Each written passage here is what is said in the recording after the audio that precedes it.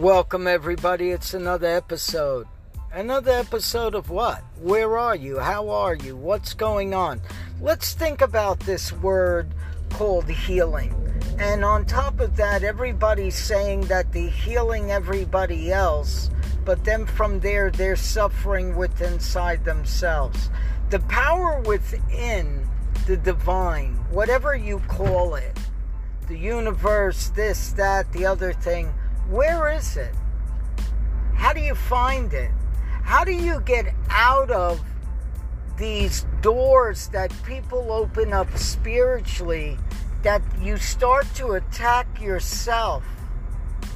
Do you know the way? Do you understand the way?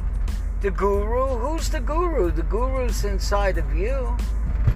But the universe is divine inside the entity inside of that in which it is. Most people get nervous with the word entity. That's kind of odd. People talk about energy, but then they talk about their religion, that religion, this ain't the way, that ain't the way.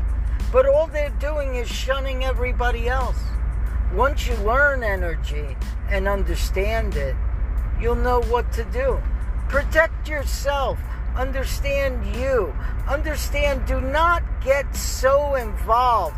You know that most people that are having an issue come to you, well, I got this issue, I have that issue, and it's really not their issue.